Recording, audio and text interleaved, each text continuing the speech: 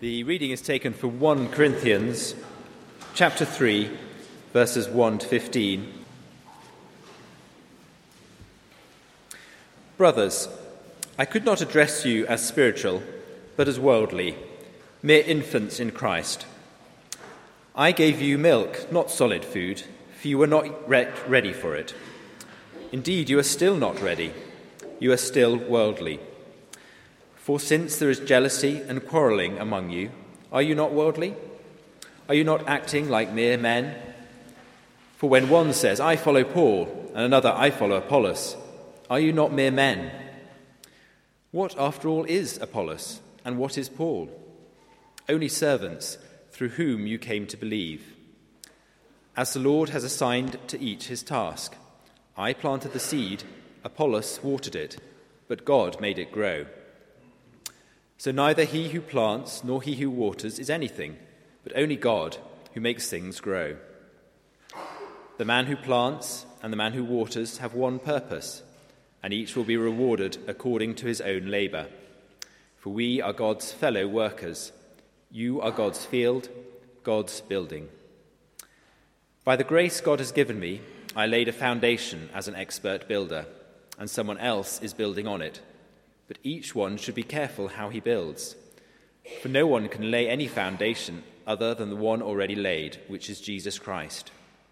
If any man builds on this foundation using gold, silver, costly stones, wood, hay, or straw, his work will be shown for what it is, because the day will bring it to light. It will be revealed with fire, and the fire will test the quality of each man's work. If what he has built survives, he will receive his reward. If it is burned up, he will suffer loss. He himself will be saved, but only as one escaping through the flames. This is the word of the Lord.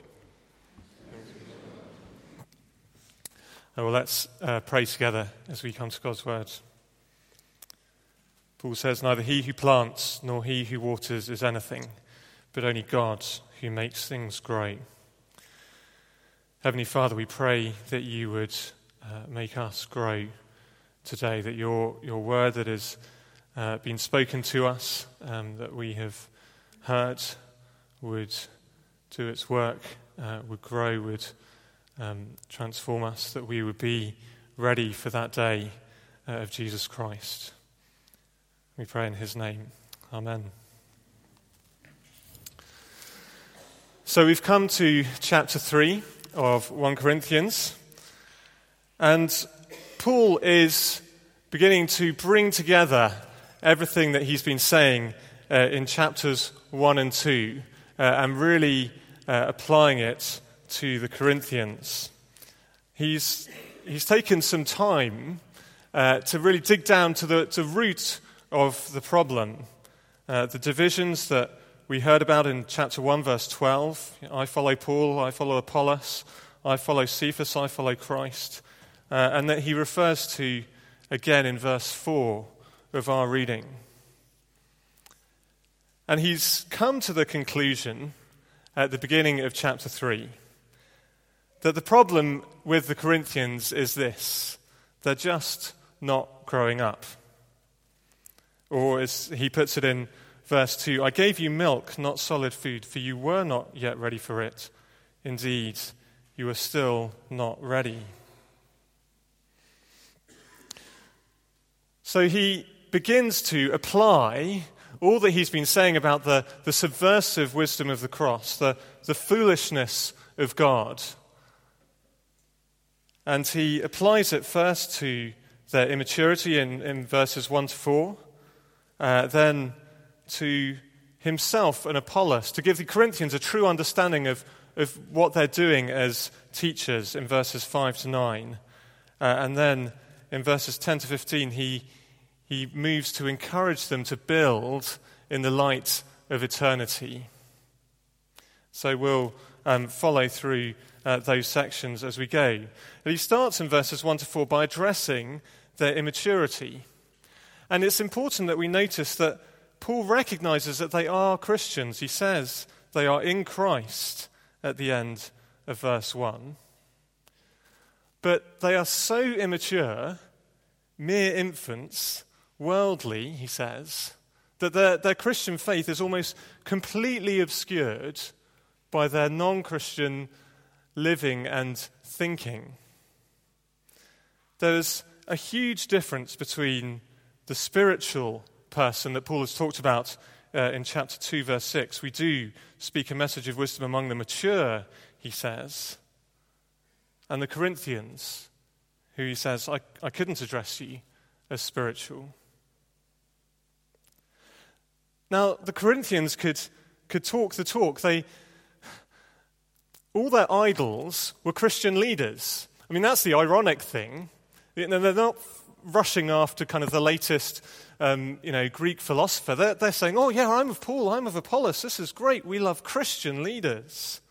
And they were really passionate about it, passionate enough to argue a lot with each other about it. And in chapter 1, verses 5 to 7, Paul says they've been enriched in every way in all your speaking and in all your knowledge. You do not lack any spiritual gift.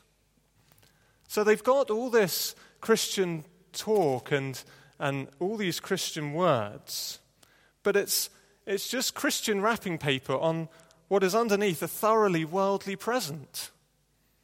They sound Christian in all the things they talk about, but they filled those words with a completely different meaning.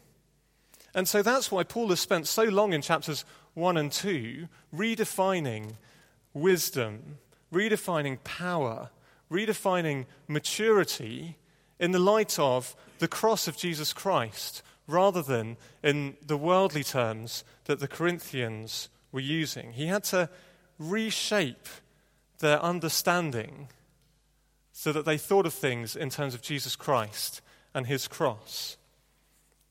And he now has to redefine their idea of maturity. And I think it's a distinction that can make us a little bit nervous. We can get worried about creating a two-tier Christianity, the people that, the regular Christians that, God loves, and then the really kind of the special ones that God really loves.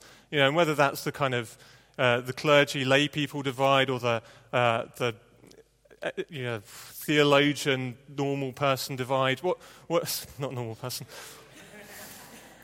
Sorry to all my Wycliffe tutors.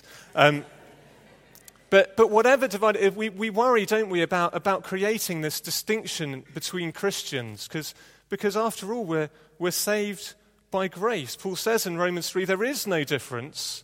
All have sinned and fall short of the glory of God, and all are justified freely by his grace. There's no distinction, he says.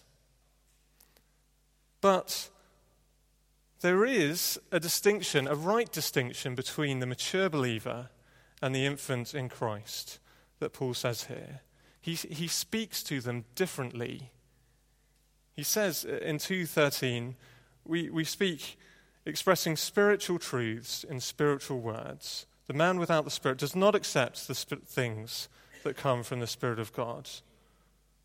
But the spiritual man makes judgments about all things. So there's a difference between the non-spiritual and the spiritual. There's a difference between the spiritual, the mature believer, and the infant in Christ.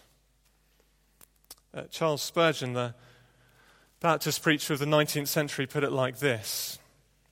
He said, there is a point in grace, that is, there is a point in Christian growth, which is as much above the ordinary Christian as the ordinary Christian is above the worldling. There is a point in grace which is as much above the ordinary Christian as the ordinary Christian is above the worldling. That's a huge challenge, isn't it? Are we maturing as Christians, or are we just getting better at using Christian words to wrap up our worldly thoughts? Do we cover our quarrels and our differences by just saying, well, we're just particularly passionate about that ministry or this leader or that cause?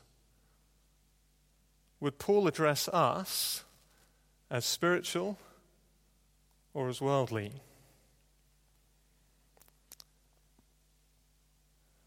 Well, he then wants us and he wants them to grow as Christians to be mature. So he moves on in verses 5 to 9 to talk about how a maturing Christian should think about their leaders. The problem in Corinth has been this great division between the different groups, Paul, Apollos, Cephas, Christ, all these people following their different leaders. So Paul says, well, fine, let's think about these guys. What is Apollos? What is Paul? Verse 5. What are these leaders that you're so keen to boast about? Are they the next big thing?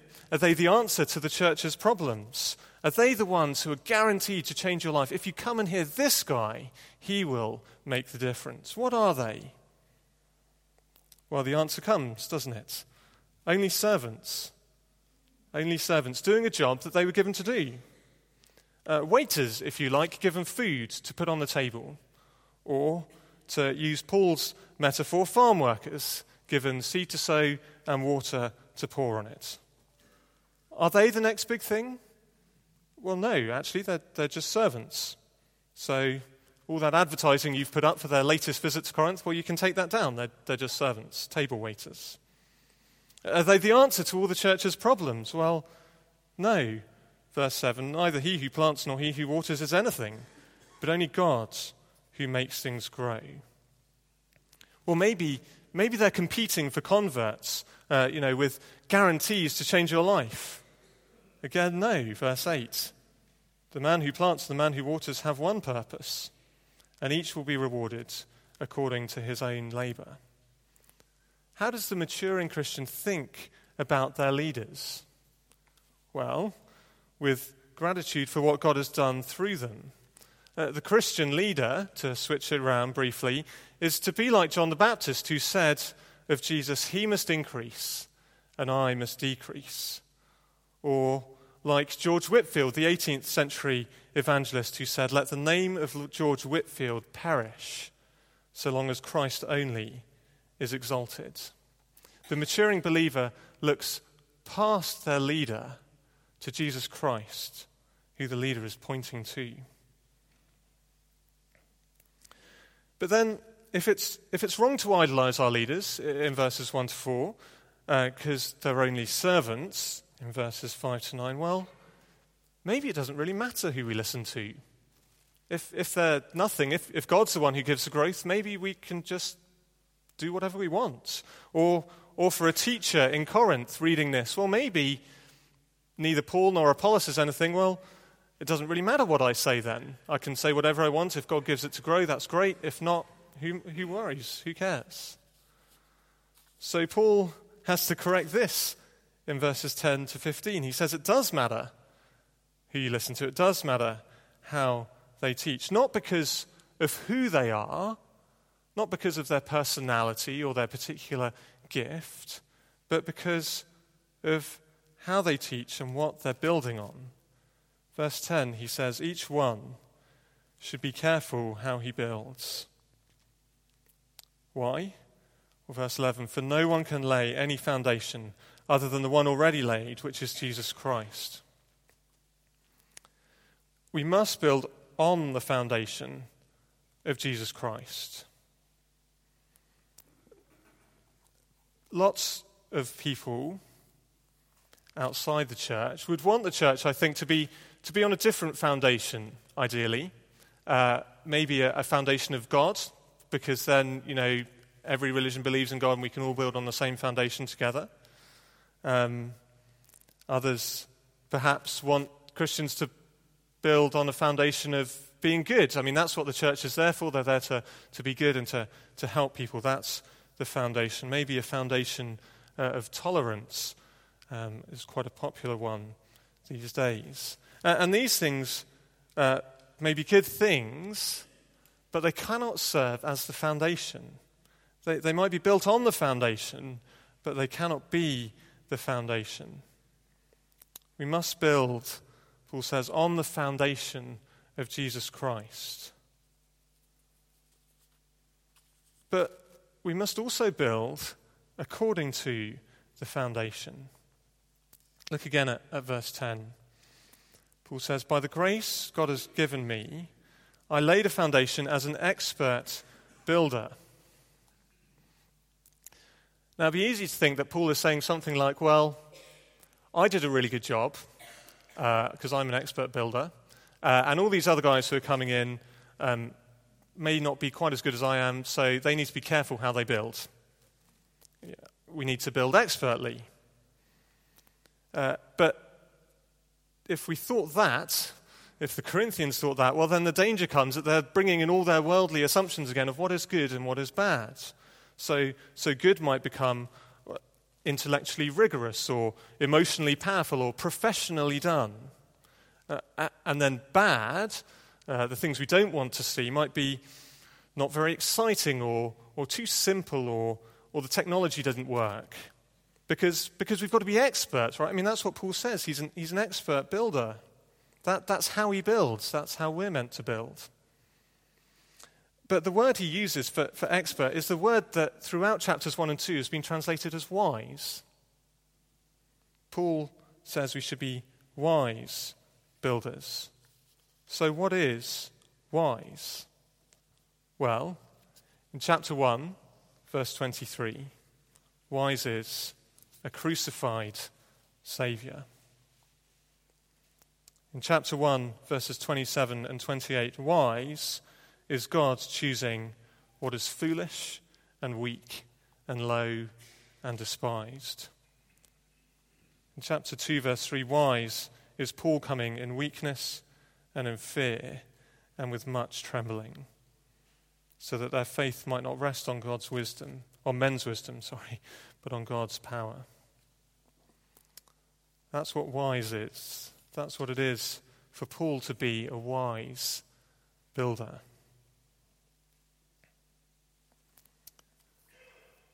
I think a church slogan that said, welcoming the low, despised and weak, might not be very attractive to many people, but that is what Paul says what the church is. Foolish, weak, low, despised people demonstrating the incredible power of God through the wisdom of the cross. And we must build wisely because, Paul says, there'll be a day when our work is tested. It's the day Paul mentions in verse 13, and the day he spoke about earlier in chapter 1, verse 8, the day of our Lord Jesus Christ. And so because we're in Advent, which, as Peter said, is a time where we can traditionally look ahead to that day, this is a good time for us to be thinking how we're building. You see, just as the distinction in verses 1 to 4 is between mature and immature believers, here the judgment of the day is not the judgment between Christians and non-Christians. This judgment is between the worthwhile and the worthless work of Christians. Paul says in verse 13, the day will be revealed, his work will be shown for what it is, because the day will bring it to light. It will be revealed with fire, and the fire will test the quality of each man's work. He says we have a choice to build with gold, silver, and costly stones, or wood, hay, and straw. Now, wood, hay, and straw are easy to build with. I helped my dad put up a home-based garden shed once, and we did it within a day. It didn't take very long, and it hasn't been tested with fire. But wood, hay, and straw, they're more common, they're easy to use. It doesn't take much to build with wood, hay, and straw. And it is possible to build with wood, hay, and straw on the foundation of Jesus Christ. You see, everyone building here that Paul is talking to is building on the foundation of Jesus Christ. But how are they building? Gold, silver, and costly stones, well, it takes more effort. It costs more. They're harder work to build with. But he says they will last. They will pass through the fire. So that's Paul's question for us this morning. What are we building with on the foundation of Jesus Christ? What are we building with in our conversations over coffee? What are we building with in our house groups? What are we building with in our lives in what we read and what we listen to and what we watch? What are we building with on the foundation of Jesus Christ? The foundation is there, and the foundation will last. That is guaranteed. We have everything we need to build well. Paul says elsewhere, in Christ are hidden all the treasures of wisdom and knowledge.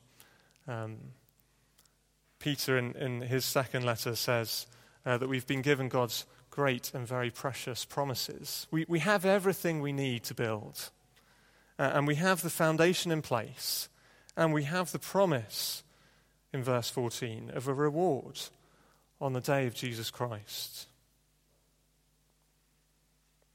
So let's press on to maturity. Let's regard our leaders rightly as they point us to Jesus Christ. And let's build for eternity with things that will last, as wise builders with the wisdom of the cross. Let's pray.